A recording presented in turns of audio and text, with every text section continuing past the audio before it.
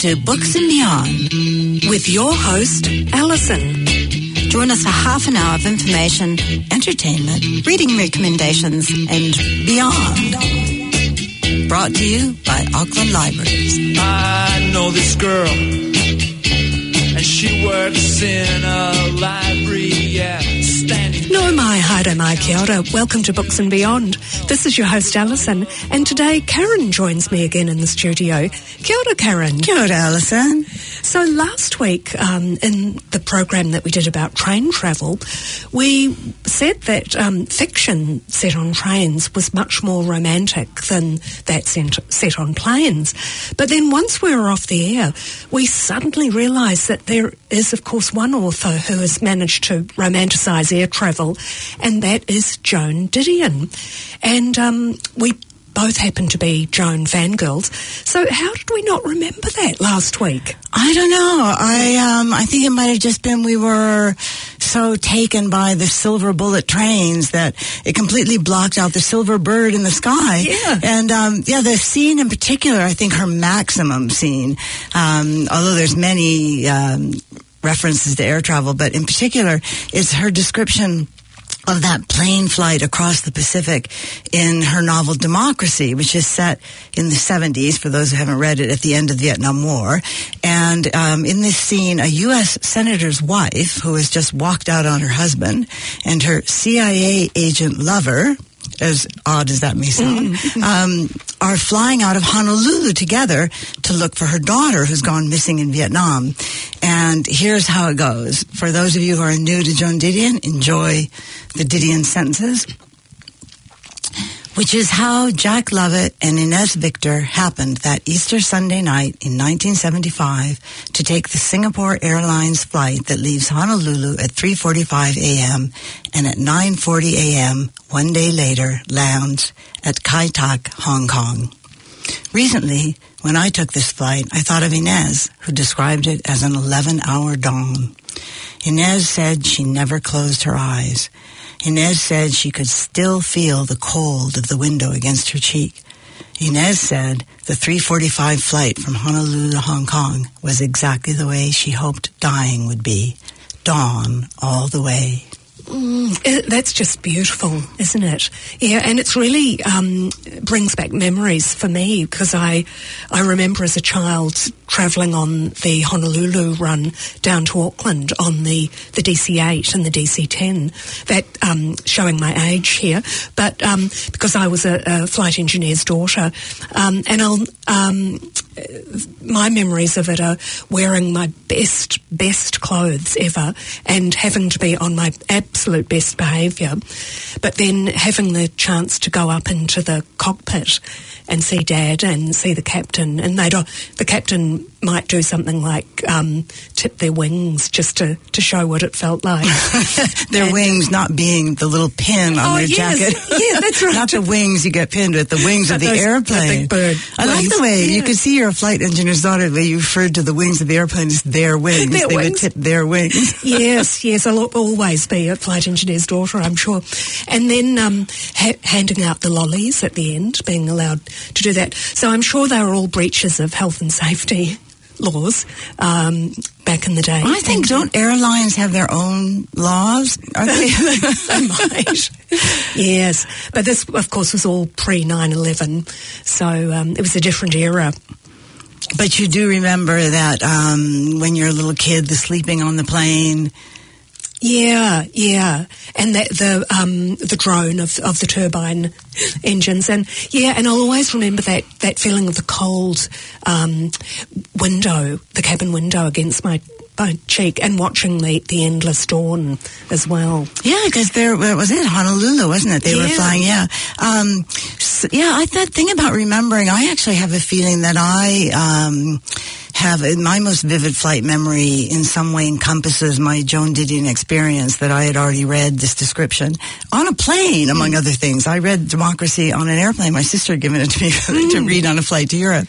But the most vivid experience I've ever had on an airplane is when I was flying from New Zealand to California to visit my mother, who was terminally ill at the time, and we had a stopover in Tahiti. So we arrived at night, and there was this incredibly long approach into Papeete over the lagoon, Oh, yes. where the pilots cut out the engines completely, which was later explained to me that it's something to do with protecting the animal life in the lagoon. And we just kept skimming effortlessly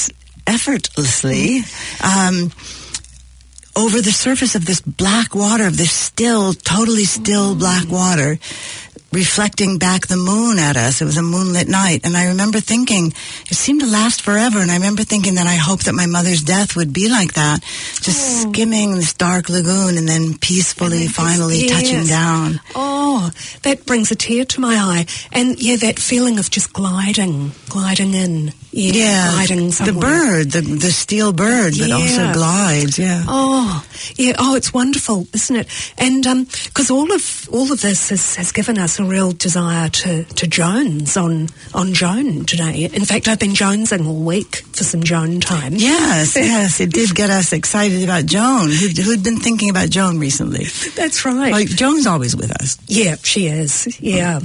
Well, it's funny that it would be someone I was thinking in this course of this week, how funny it is that it would be someone who's known for being skeptical and grounded, if I may make a little pun, rather than romantic, as Joan Didion is, who would be the one to romanticize air travel. But then I think Joan has always been surprising. Yeah, am I right? I think so, yes. And while she definitely has a sentimental side, which in my memory comes out mostly in her writings on her California childhood, or possibly I'm attuned to them having had a childhood in California myself, she's more known for her not cynicism, I think skepticism maybe, and a certain terseness, which she would probably attribute to her migrainous personality.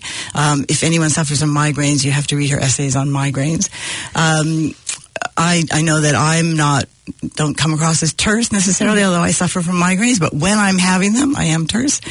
And when she talks about people, once upon a time, not specifically her forebears crossing the mountains into California, but at other times definitely, as being people who displayed a certain toughness, a kind of moral nerve, she could be talking about herself, don't you think? Yeah, no, definitely. And because she comes across as tough sometimes, but also tender.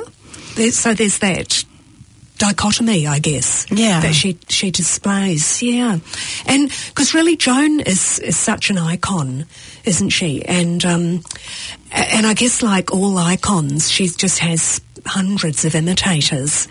Well, they do say, I can't remember, I think it was Megan Daum who pointed out, it was a great essayist also, who pointed out that all young women essayists, particularly if they're thin, what did she say? Particularly if they're thin and something else, wear sunglasses or something. Yeah, those giant. Will write like Joan in their earliest essays. I've got hundreds of blog posts and things where I've got a definite Joan tone. Yeah. And because you're Joan tone, I guess we could call that Didion-esque. Yes, definitely, Didion-esque. But then, so that makes me think, what is it that qualifies a writer to have esque after their name? Joan being in the pantheon of those writers who do have the esque, like the Kafka-esque, I suppose, would be the most famous. Yeah, and because I'm thinking even with the musicians who are also poets, the Springsteen-esque and Dylan-esque, there's so many of them. How does a writer become an adjective? Well, I think it could be, so one is if you're feeling like you're in a scene, so the Kafkaesque that I offered earlier would be, it feels like I'm in a scene from a novel by Kafka. It's not referring to Kafka who worked in an insurance agency and lived with his parents. It's referring to a scene in one of his novels. And that would be similar to, another one could be Pinteresque, if you're like in a play by Harold Pinter. But then I think the Didion-esque applies more to the other thing, which would be in the style of. So that's like a Hemingway-esque, people who are authors who are identified as much with their style, their lifestyle, or not lifestyle, the style with which they live their lives, which is very different. Yes. So is that like a sophistication? In the case of Joan, not Hemingway. Yeah, no. So I'm getting back to Joan. Sophisticated, cool, collected, migrainous. And I had thought cynical, but then you were thinking perhaps more skeptical. Yeah. Is it better? I think the thing about, when I say collected, the thing about Joan Didion is that she's always very careful not to go for extremes. She's skeptical about going for extremes. So rather than being purely cynical, she'll just put something out there to plant the doubt.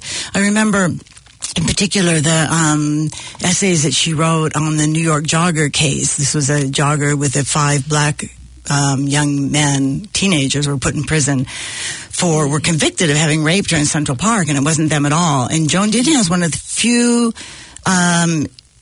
authors, one of the few journalists in America to have noted in her articles on the case that there was no physical evidence tying these boys to the case. She was always very careful to, it was an intellectual rigor. There was no hedging, no convenience, no making your piece arrive at the ending that you wanted it to have. It really intelligent writing, isn't it? Not to say she couldn't be sarcastic at times. Yeah, and quite biting too. Oh, definitely, more than, A bit cryptic? Cryptic, yep. And that real dry wit too. Oh, definitely. Humor, yes, humor and wit.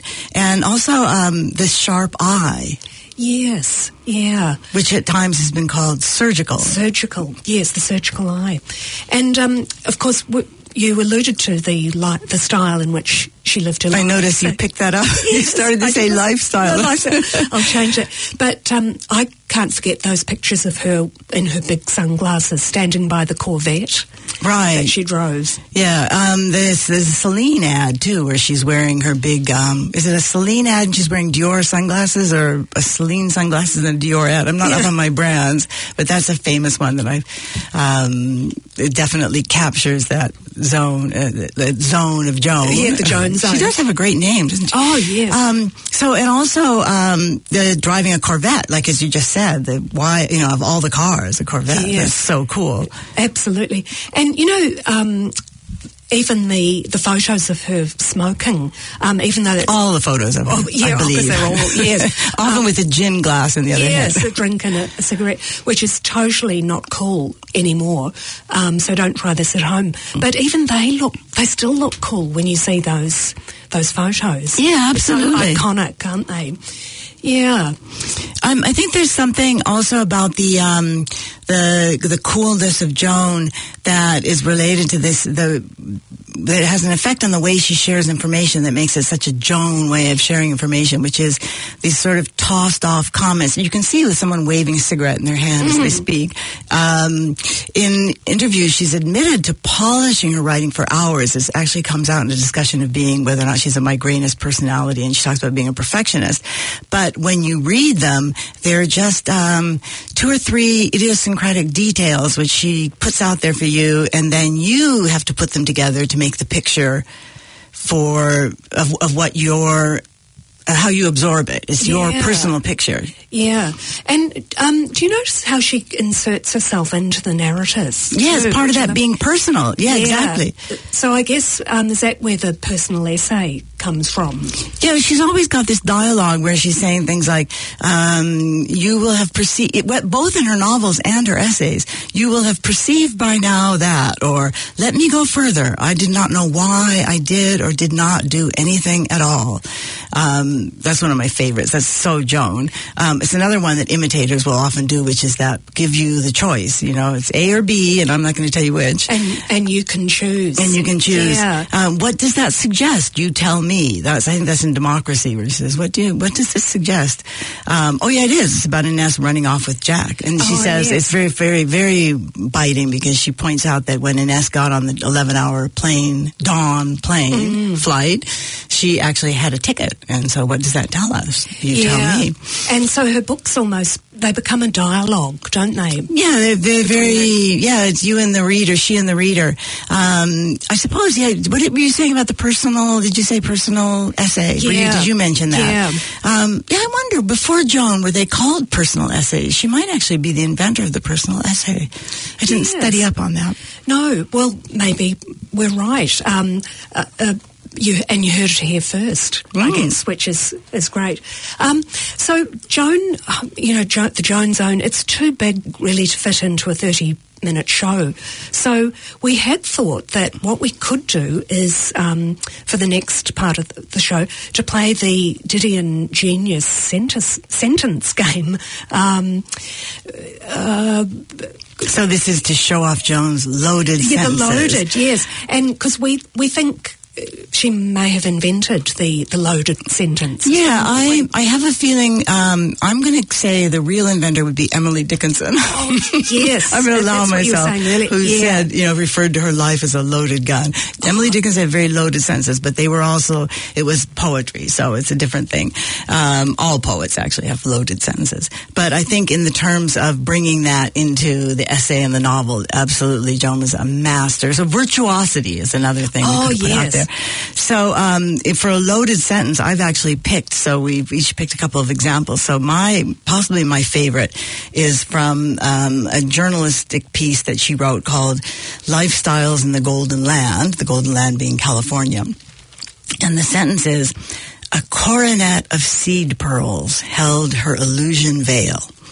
And now I'm going to explain to you why that's loaded. You might go, what's loaded about that, Karen? So this is actually a line that I've chosen to celebrate Didion's signature light but steely irony. So this piece of journalism was inspired by a true crime article in the news, but takes us somewhere else altogether into social commentary, a bit of Dostoevsky, depravity in the heart of man.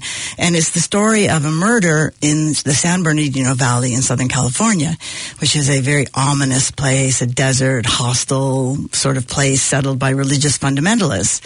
And it's a James M. Cain type story, as Didion tells us.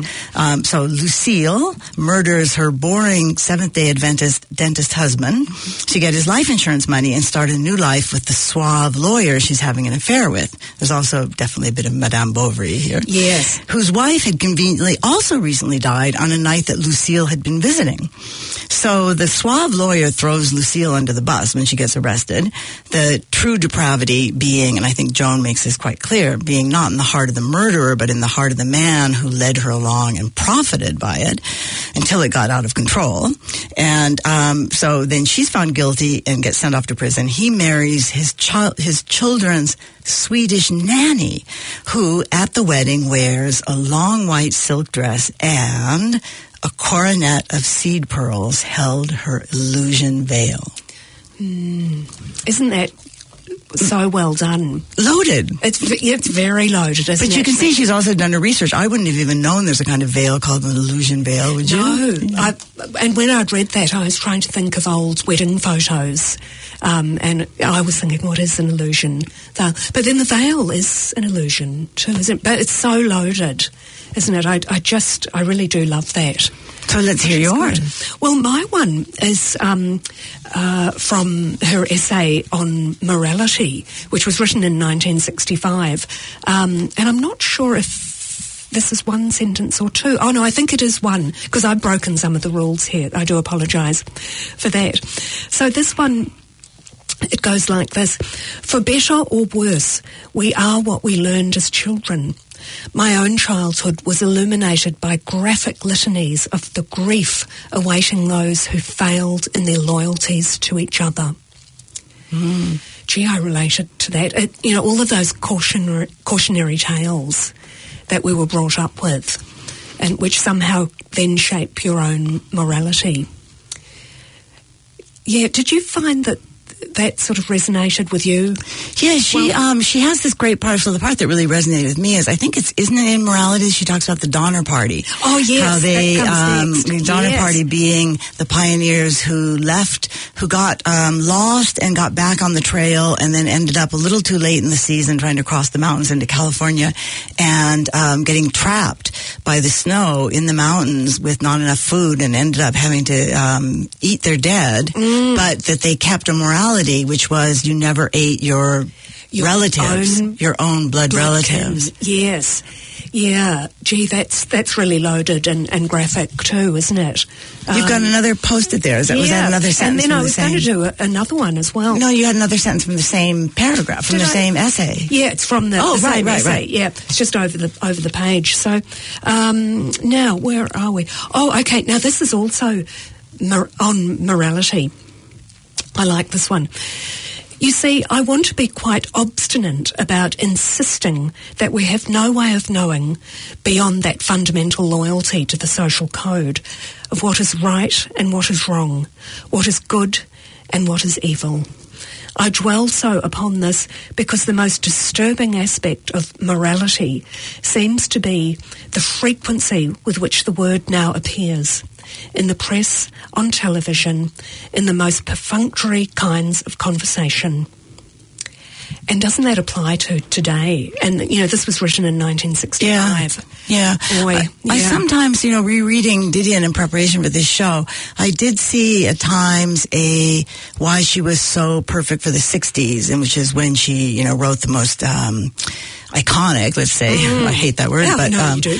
of her pieces, because it was a time where there was an overload of idealism and of rage, and so her very collected, skeptical way of reporting on this was a great balance to that, whereas now, in this time of neoliberalism, calculation, incremental change, we feel we really do need idealism and rage, and so I think there's a different kind of writing happening now, which is really of our times, which is the book like the one I'm reading now, Good and Mad by Rebecca Traister. Oh. It's hard to picture Joan Didion writing a book called Good and Mad, isn't it? It is. Also because her parents probably would have told her that you don't say mad, you say angry, the way my parents used to say to me.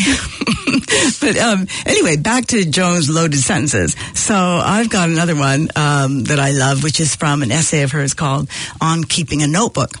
And this one is, I think we are well advised to keep on nodding terms with the people we used to be, whether we find them attractive company or not. And I really like this for the Didion-esque use of or not, that same Didion thing of giving you the two alternatives.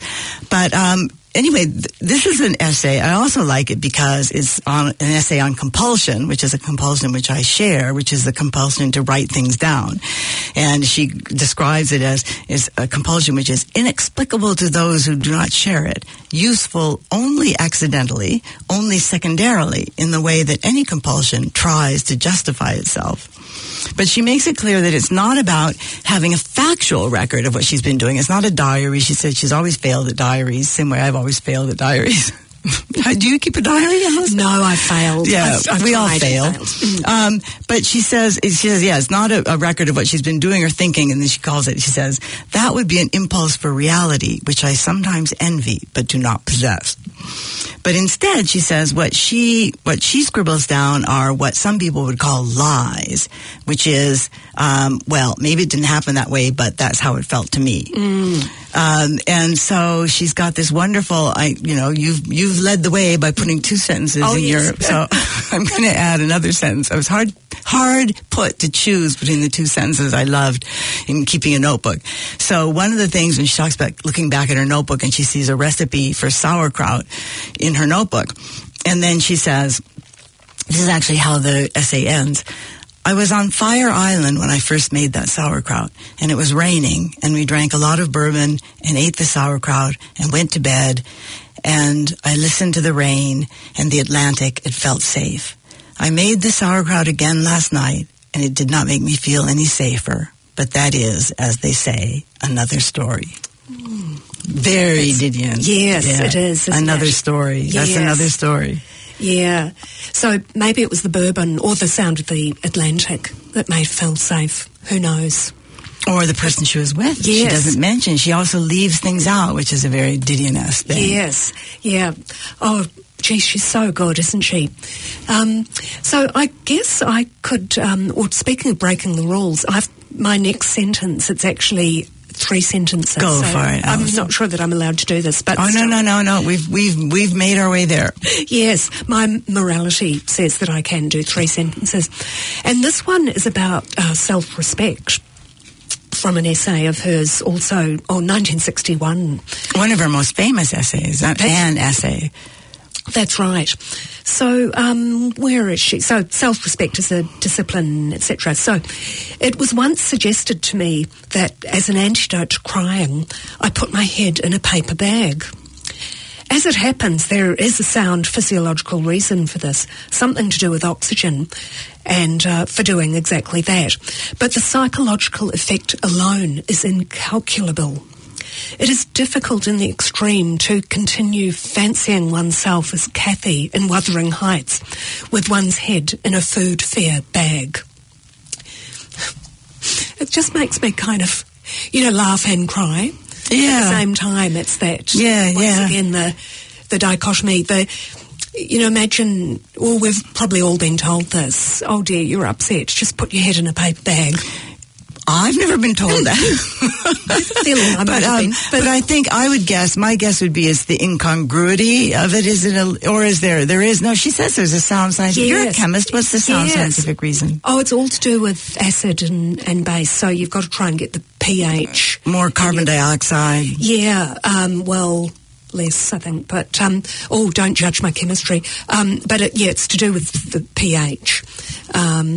But so definitely very sound reasoning, but it just, something about it doesn't fit, does it? So, and that's the one where she also has that wonderful line about lying down in bed, that we eventually lie down alone in that notoriously uncomfortable bed, the one we make ourselves. And, hang on, I've got it here.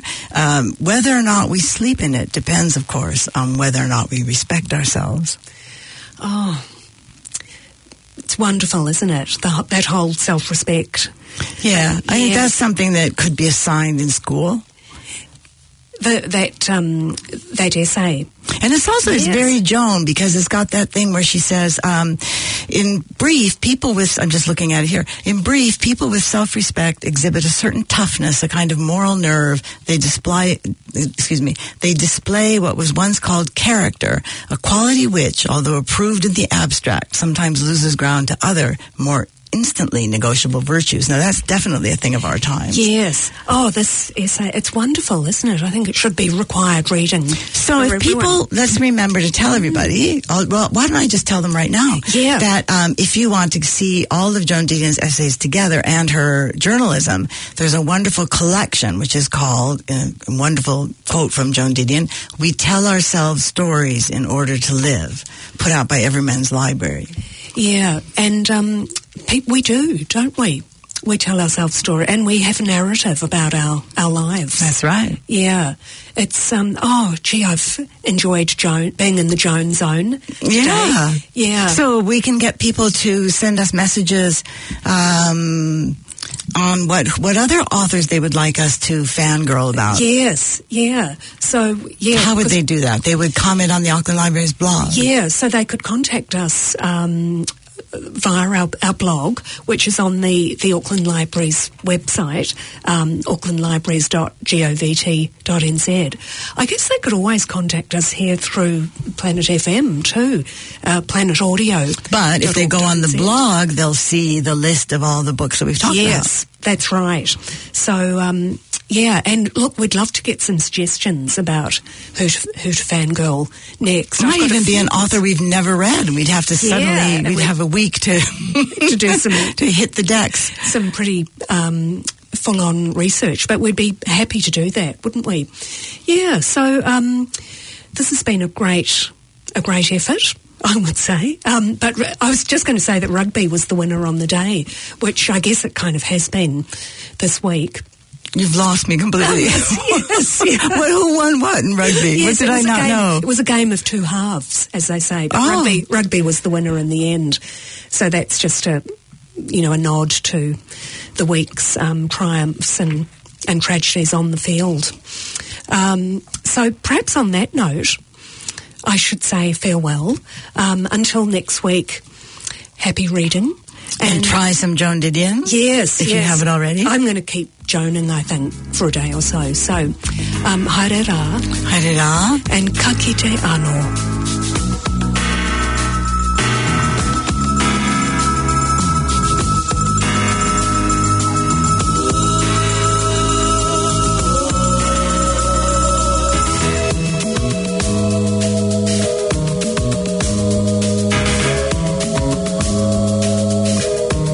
Program was brought to you by Auckland Libraries. Find us online at aucklandlibraries.govt.nz and catch the program next Sunday at 9:35 p.m. on 104.6 FM. or anytime online at planetaudio.org.nz/books and beyond. Every day, every day, every day.